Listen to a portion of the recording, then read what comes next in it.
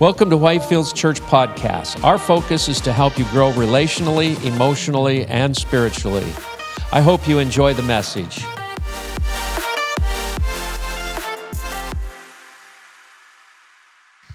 Well, I'll just say Christ in me, the hope of glory.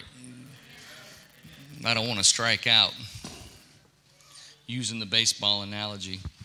And I am a little hot with my loud mouth. I was in the Air Force and I worked on airplanes. And I didn't like the ear defenders. So some frequencies I'm just really loud. So forgive me ahead of time. Yes. Well, I want to say I appreciate Mark and Nancy and Vic and Larissa and everybody here that I know for the opportunity to speak. I consider it an honor to share the words of God. It's easy to share our own words, but to be able to say what He said, it's a divine privilege. And it's our responsibility as royal ambassadors to lay out the Word of God and sow the seed. You know, I came away for 2 months. I've tried to stay, other than my job, I've tried to stay out of the flow of things in the natural, and I've tried to just go out into creation because the Lord said He wanted to teach me about the invisible God through what is clearly seen in creation. So I've been asking the Lord to reveal Himself in what I see, what He's made. So we have a bunch of chickens up in Sutton that my wife twisted our arm to get. And when we go out there to feed them, we throw the cracked corn on the ground. And as soon as we sow that cracked corn, man, those chickens come flying to grab that cracked corn.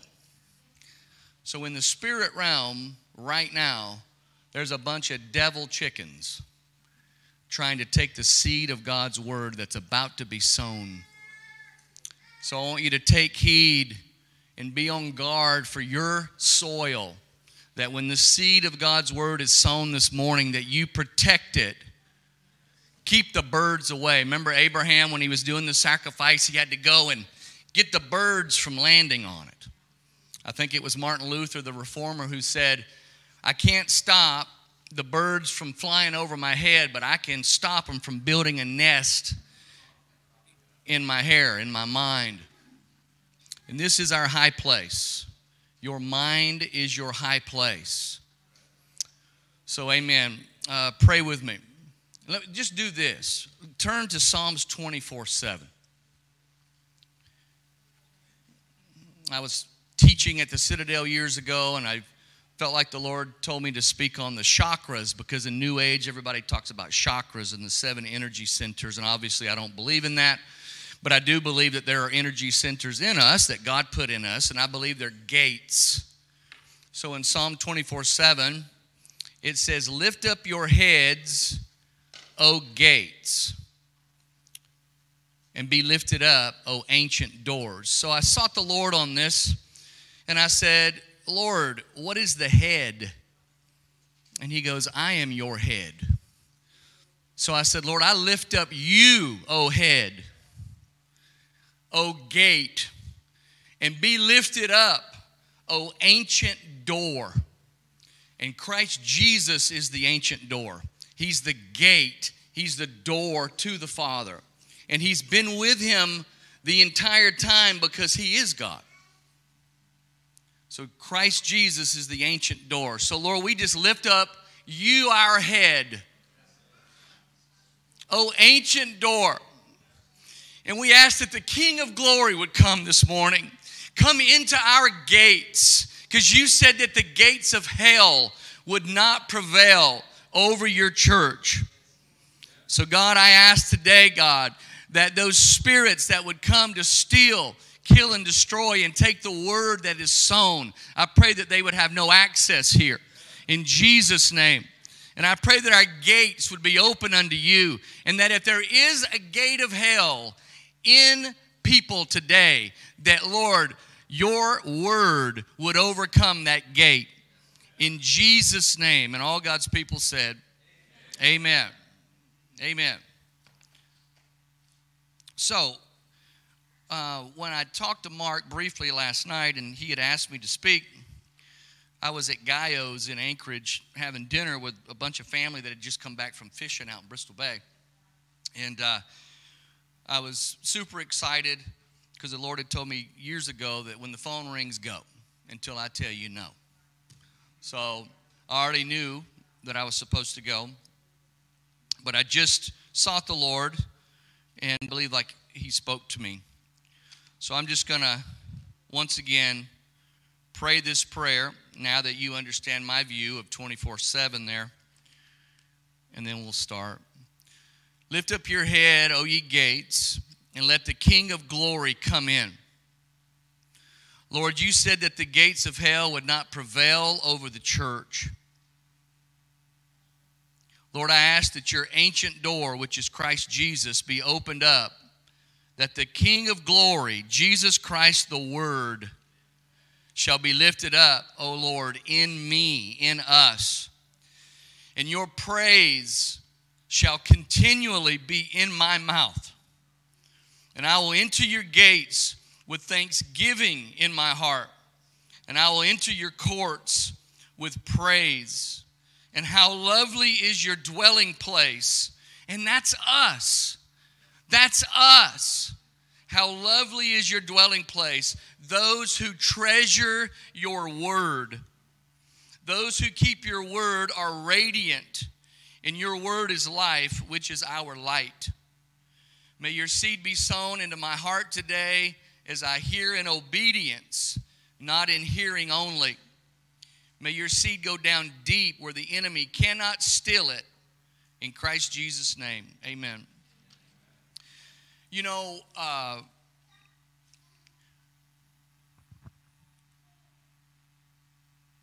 going to read a note here. In the beginning, the Word of God was in the garden of Adam and Eve.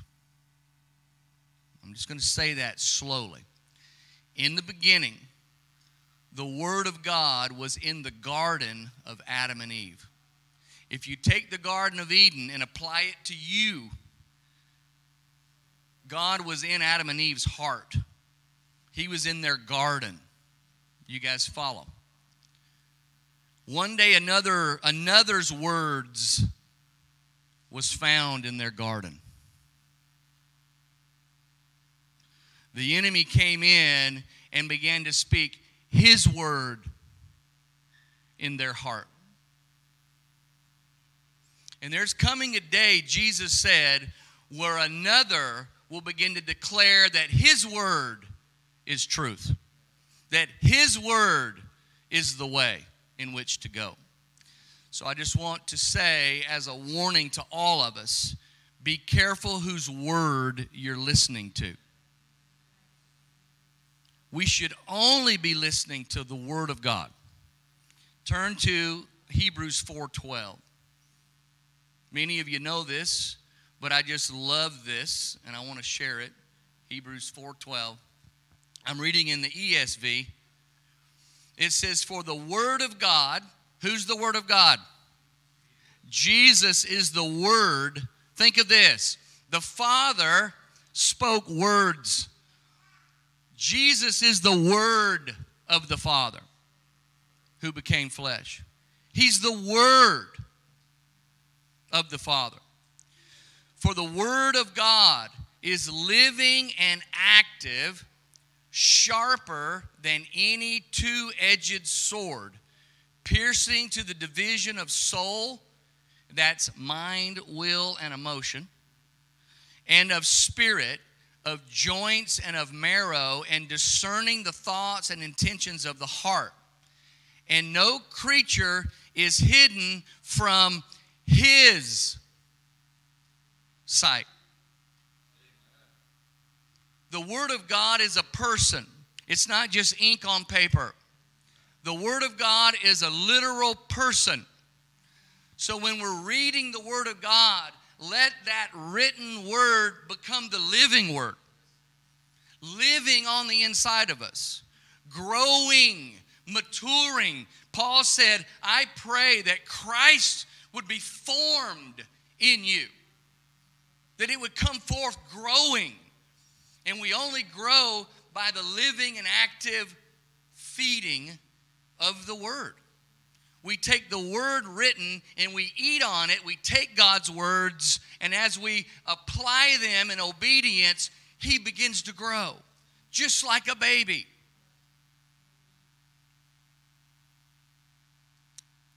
And no creature is hidden from His sight. No demon, no principality, no hidden mist, no hidden creature. Nothing is hidden from His sight. He knows where they're at, what they're doing, and He knows how to overcome. But all are naked and exposed to the eyes of Him to whom we must give an account. We will all stand before the Word, and the Word will judge us. The Word of God will judge us. And it says, by your words, you will either be blessed or condemned. If I were to write a book, if all the words I've ever spoken were written down, and the Scripture says that they are, and then somebody gave all of my words to the next generation, I wonder what type of words and what they would come out to be. And when I think that Jesus came speaking only the Father's words, that is absolutely amazing to me.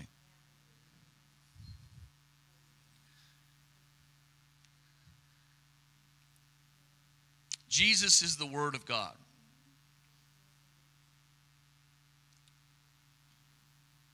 The Word. Jesus was and is the Word of God in flesh. The very will of God, the very heart of God is Christ. And what He says is the will of God. So we run around going, well, I just need to find out the will of God. It's Christ. And it's coming out of His mouth.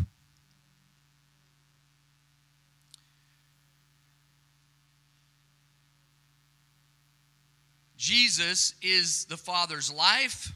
He's the Father's way. And it's the Father's word to mankind. If you want to know God, we must listen to Christ. Jesus is the Word of God. This word from God, Jesus only spoke the words of the Father. This is why we must read the words of Christ, the Word of God in the flesh. Now, I'm saying this redundantly for a purpose. When you sit with the Word of God, like most of you already know in here, you sit and you read the Word and you ask the Lord, let this become living. You said it is, but let it begin to live in me.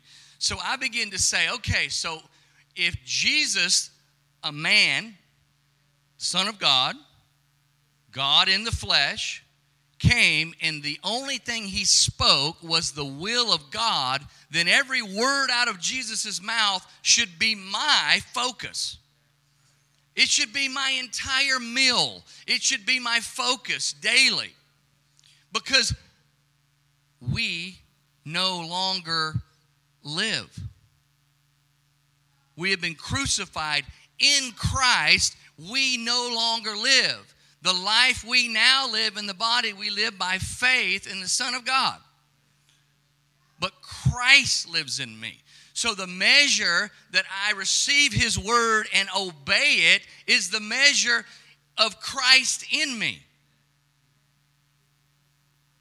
If I have a glass here, and when I pour the water in, the only way the glass will get full is if I continue to pour the water in. So the more we stay in the Word, the more we become full.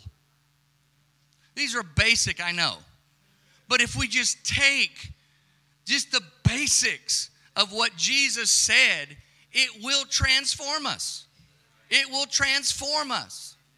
How many have been on this journey with Christ, and when you look back at the way you came in and the way you are now, you just say, it's Jesus. It's Jesus. I didn't think I could ever get over certain things. But slowly, and in His patience, and in His mercy, He just says, keep coming to me. Keep coming to me, and let my word work.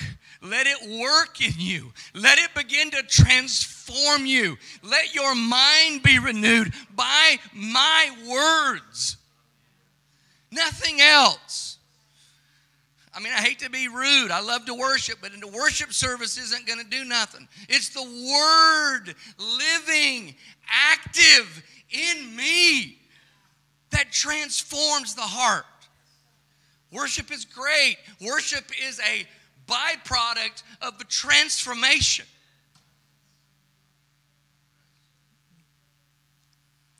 Turn to John 1.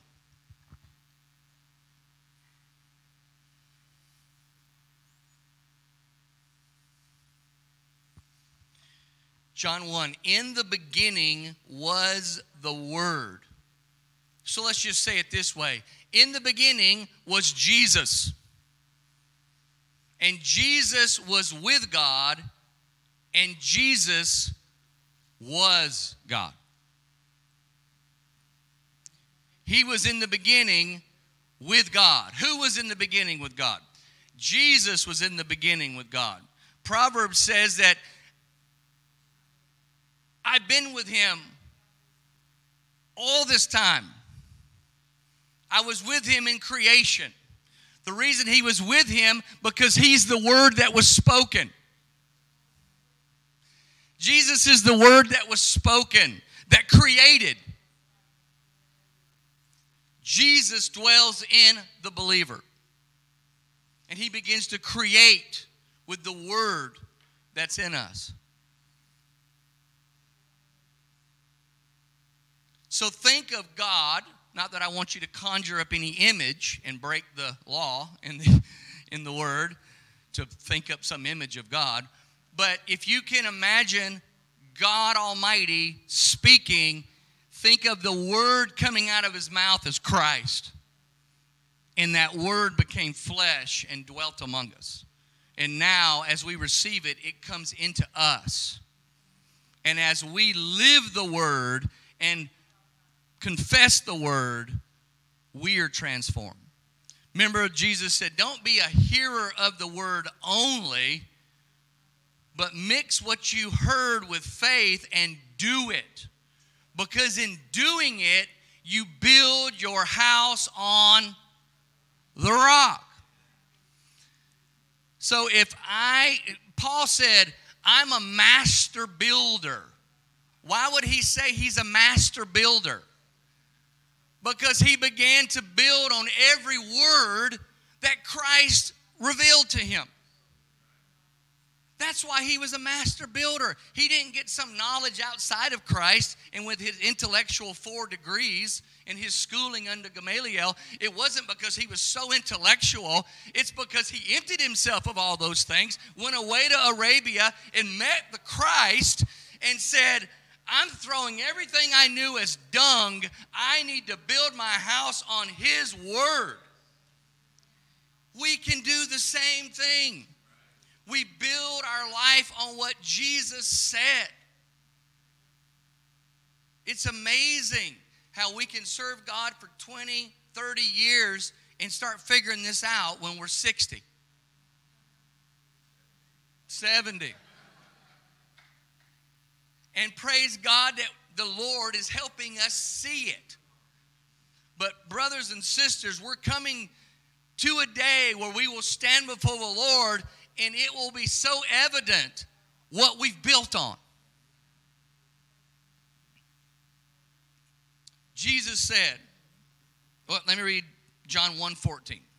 1 verse 14. And the Word became flesh and dwelt among us, and we have seen His glory, the glory as the only Son from the Father, full of grace and truth. Through Moses came the law, and through Christ came grace and truth. I like it. Grace first and truth. It wasn't just and truth. It was grace and truth. Did Jesus come to nullify the law? No. He came to fulfill it. And as we serve Him, the law now is written on our hearts, and then we fulfill the law. Not because we do it all right, but because He's living in us. He's the law. He's the Torah. He's the fulfillment of it. He's the commentary of it. The Pharisees thought they knew how to bring about the hermeneutics of what this really meant, the interpretation. And Jesus rebuked them all and said, you think you know, but I am standing right in front of you, and I'm showing you what I meant by the law, but you wouldn't see it.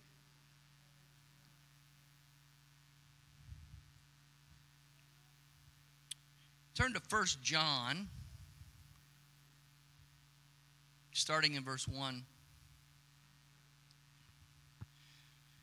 It says, that which was from the beginning, which we have heard, which we have seen with our eyes, which we looked upon and have touched with our hands, concerning the word of life.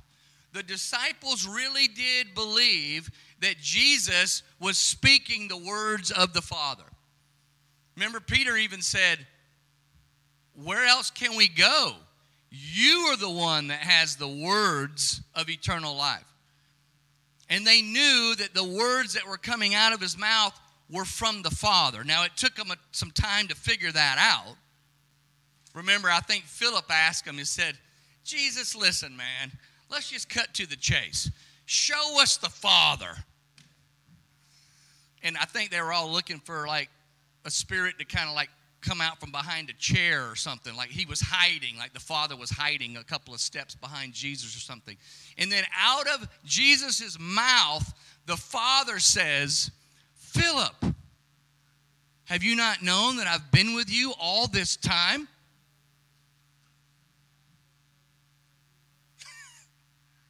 I can imagine they're going, does he have DID? Does he have like MPD? Because it's Jesus one minute and it's the Father the next, and Jesus is going, it's never been my voice.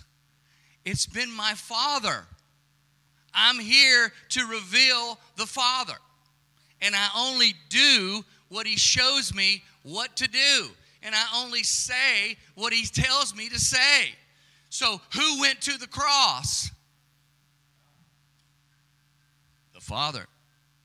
Because Jesus does only what He sees the Father do. So don't say the Father was like, sorry, son, go get that done real quick. No, the Father was broken. But it pleased to bruise His Son because He knew the glory that was coming, that He would call all of us into that relationship where we can be a mouthpiece of the Father. Believe it or not, as you begin to follow Christ, the Father will come and begin to speak through you.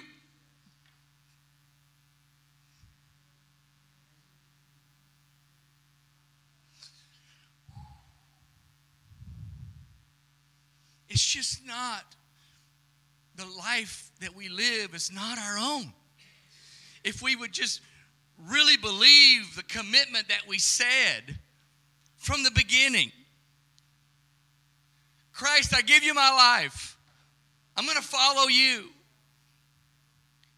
And then we get saved and we start going to like a Bible college or a Bible study, and pretty soon we're all about what we're going to do now. And no condemnation. We all done it. Remember, Peter was like, not so, Lord. I got this figured out now. You're not going to do this. And what did Jesus say to Peter? Get behind me, Satan. For you have not the thoughts of the Father. So I asked myself, what are we really doing? What are we really building? And have we all sat in silence in the Word, and it becomes flesh in us, and we begin to live the life that the Father has for us. Not what others expect we should be doing, or what the culture says we should be doing, or how church has always been done. I want to be a vessel for the Father, and you want to be a vessel for the Father. Jesus says, if you keep my word, here's the key, son.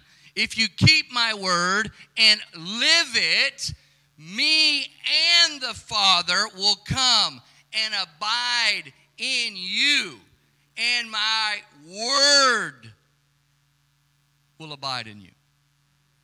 You are a house. You are a householder. We are a storage unit. We are nothing more than a temple with rooms and storage. So the question is if you're a temple, what is in you? How much of Christ and the Father is in us? It says that the true householder will be able to bring good things of old and good things new from within him. Because it's not us. We're just like the hippocampus in the brain that files everything away, files all the memories away. When we read the Word, we don't want to just read it and move on. How many times we've all done it? We'll have our morning devotion if you do that sort of thing. I'm more of a night guy, but still, the example in the Old Testament is the priest got up in the morning, filled the lamps, and before they went to bed, they did the same. We're continually to be filling our lamps, right? And the crushing of that oil is by taking the Word and living it. And believe me, when you begin to live it, it will begin to crush you. Because you'll be hated of all men. You'll be ridiculed and mocked. And then you have a target on you. And the birds of the air will begin to come and work against you. In the spirit realm, we are a target. And if you don't think that the beast system that's working overtime right now, it's coming to crush all of us little olives. If you don't believe me, read it. Revelation. It's coming. And if you don't know the Lord now, you better get in a hurry and start figuring it out, because it's coming. And that's not fear. That's not fear. You just got to know the Lord. It says those who endure to the end will be saved. Endure what? Enduring, tilling the soil of my heart, walking in obedience. I'm enduring through the difficulty because I want to just go the way of culture. I want to just give in to this. If I just do this, my troubles are over. Every example in Genesis, Noah walked through the flood. He had to build the boat. He had to work. Shadrach, Meshach, and Abednego had to go into the fire. And we could go on with the stories. Whether there's a pre-trib rapture or not, and all your eschatological views, doesn't matter. What did Jesus say? And that's the point of my message, is He's the Word. What has He said? And if you read the parables, which Jesus came to preach and share the parables, which are all the hidden secrets from the beginning, and He shared them in a way that the tares could not comprehend it. But the true disciples will begin to get revelation and understanding of what He's saying. So when you sit and read that it says in the time of the end, the Lord will send out His angels to bind up the wicked.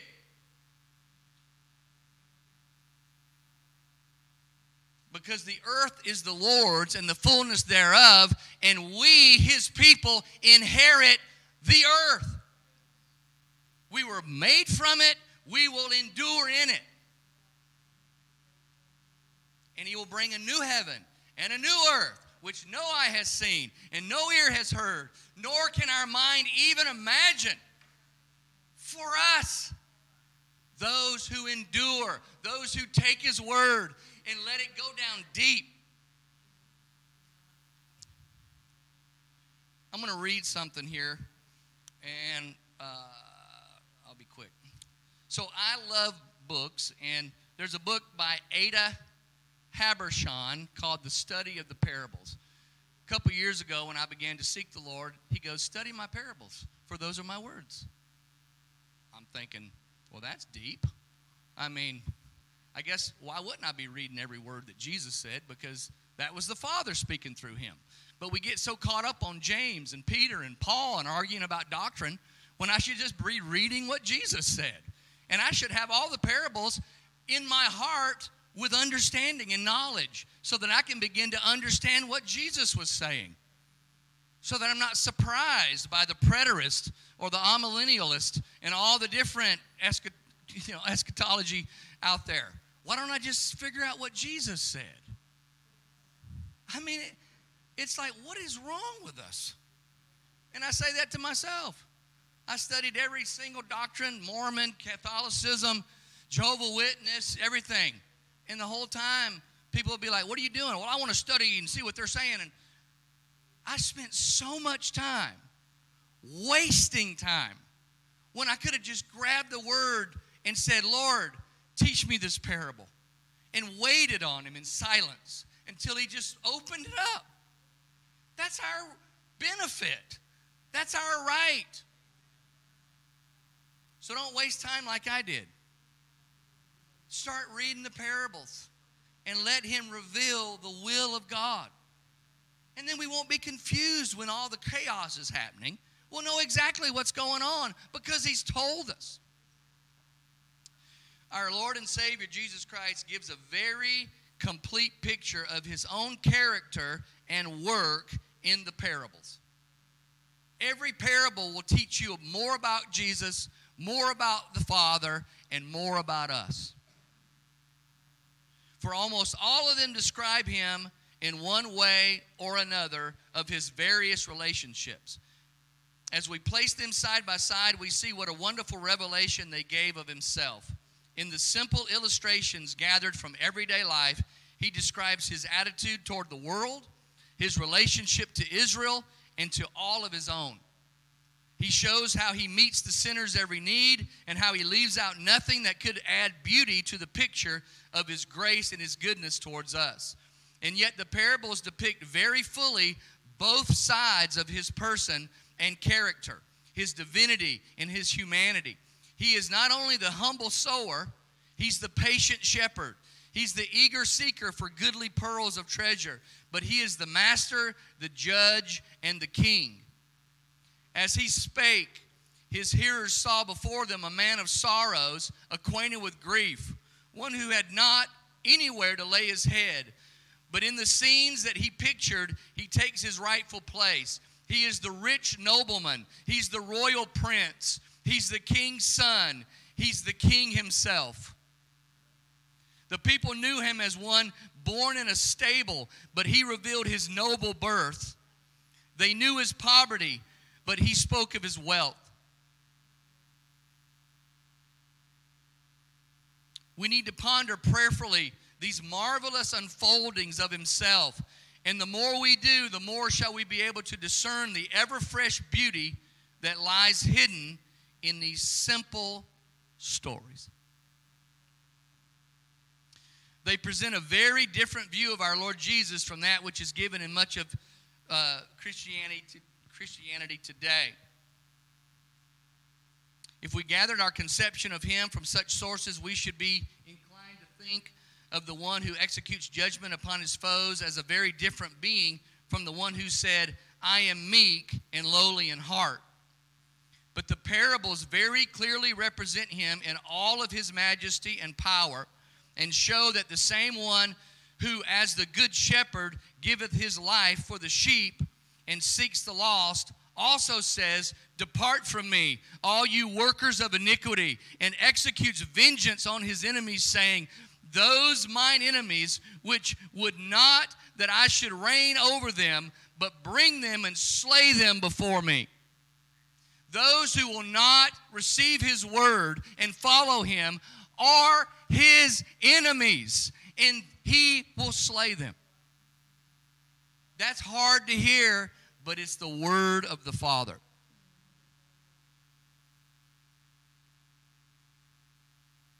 The one of whose bosom the beloved disciple leaned at supper was the same as whom he saw in the glory of Patmos, at whose feet he fell as a dead man. The one John laid his head on the breast of Christ and had such sweet fellowship, went to the Isle of Patmos because he was in prison for the word of God. And when he, on the Lord's day, saw the Lord, he fell as dead. Christ is meek and he is lowly, but he's God. And we will reckon with God very soon. So when we study the parables, we'll begin to see the nature of this God that we serve. And we'll begin to understand the spirit realm because he spoke of it in every parable. If I were to ask you today, the Bible says, Babylon has fallen. Come out of her. Who could tell me who Babylon is? And what are their teachings? And how do I come out of it? It's very important to know who Babylon is, what Babylon teaches, so we can come out of it.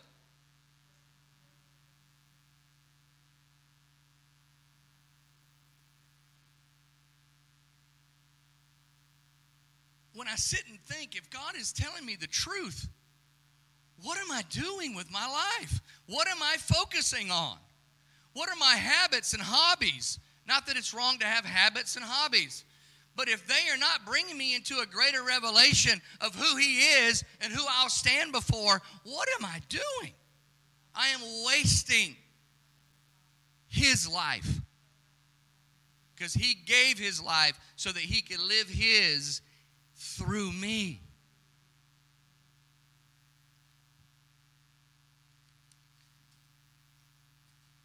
I'm going to read this. This is very interesting to me. So when the Lord kicked Adam out of the garden, he said, go and till the soil. Now, what's the soil? Our heart. What's the tiller? The Word is a tiller. When we read the Word, it's working. It's tilling the soil of our heart, getting the thorns and the thistles and the rocks out of it. So why? Why should we clean our soil? Jesus tells us in the parable of the sower, so that the seed can go down deep and you can begin to grow. Like I say, these are all things we know.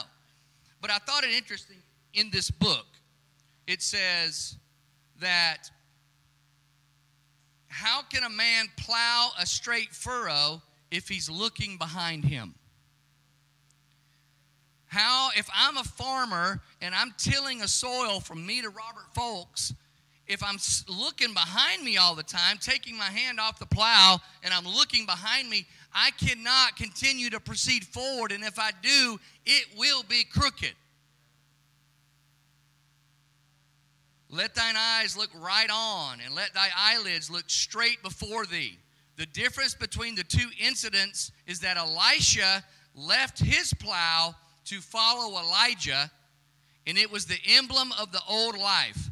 In the case of the man who would follow the Lord Jesus, the new service was symbolized by plowing. And Elisha dropped his plow to follow Elijah. The Word of God. There are a great many lessons taught in the parables about the Word of God. Almost the first one recorded in Matthew, that the builders on the rock and on the sand teaches the importance of doing as well as hearing. So you guys understand, we're all builders, whether we like it or not. We are all builders. And I'm not talking about 2x4, 2x6, Lowe's, Home Depot construction. I'm talking about spiritually. We are a house, and there will come a day when we will stand before the Lord and he will say, let me see what you have built. Or he will say, let us look at what I have built. That puts the fear of God in me in a good way. In a good way. Can you imagine if the Lord, we stand before the Lord and everything just washes away? Let it not be so. Let it not be so. And he told us over and over and over and over again in the parables, watch what you say. Watch what you do. Watch how you live.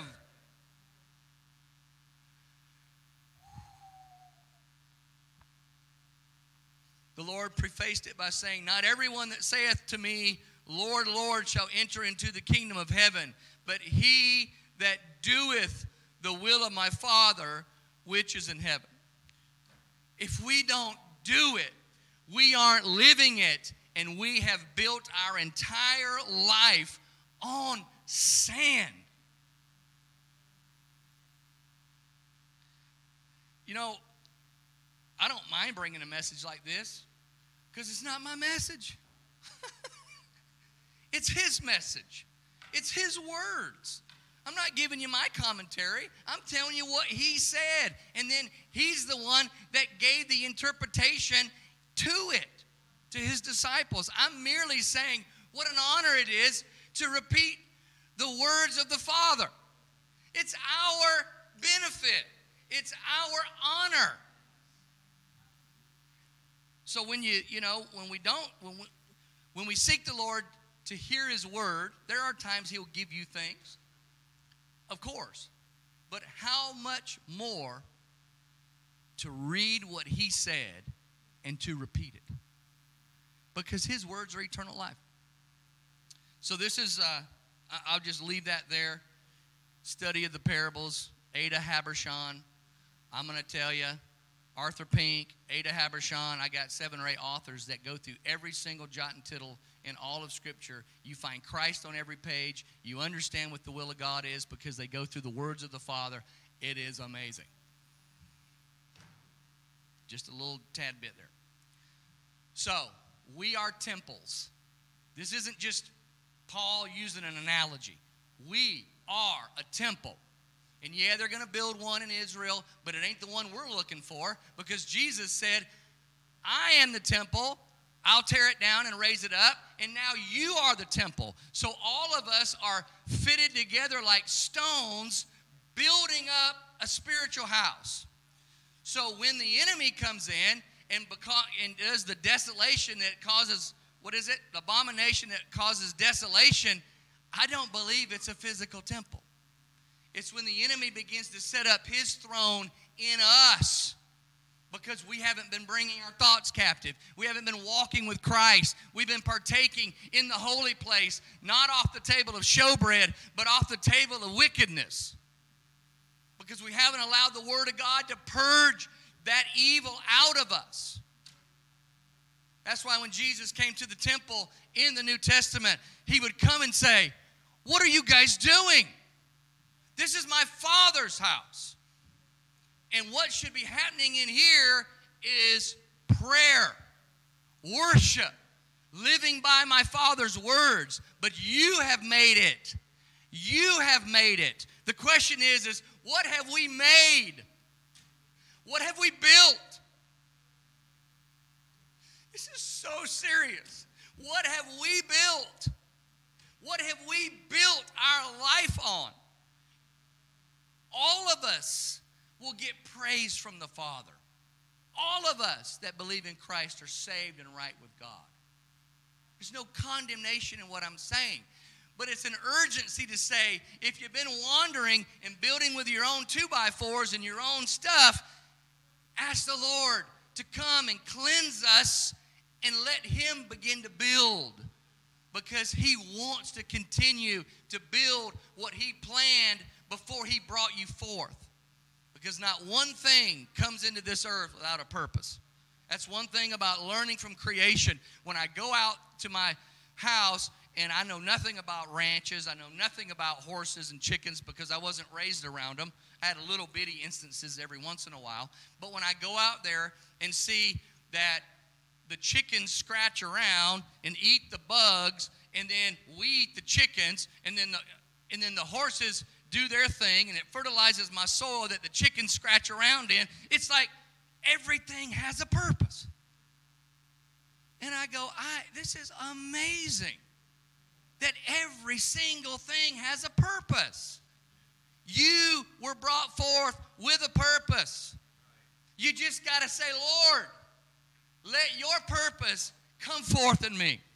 Show me how to shut up or what to do so that you can grow in me. So that when you come, I won't be ashamed. I'll just throw my crown down and say, He built it. He built it. He built it. So at my closing prayer, and I felt to write this down. I don't usually pray written prayers like this, but it does help in deliverance, I'll tell you that. As Linda says, amen back there. So if you guys would bow your heads, I just want you to know this isn't some new age trick. We are praying to the Lord here, the Lord Jesus Christ. But I just want you to envision yourself as a temple. As a temple. Because that's what we are. Lord, it is a tremendous privilege and a high honor to speak your words.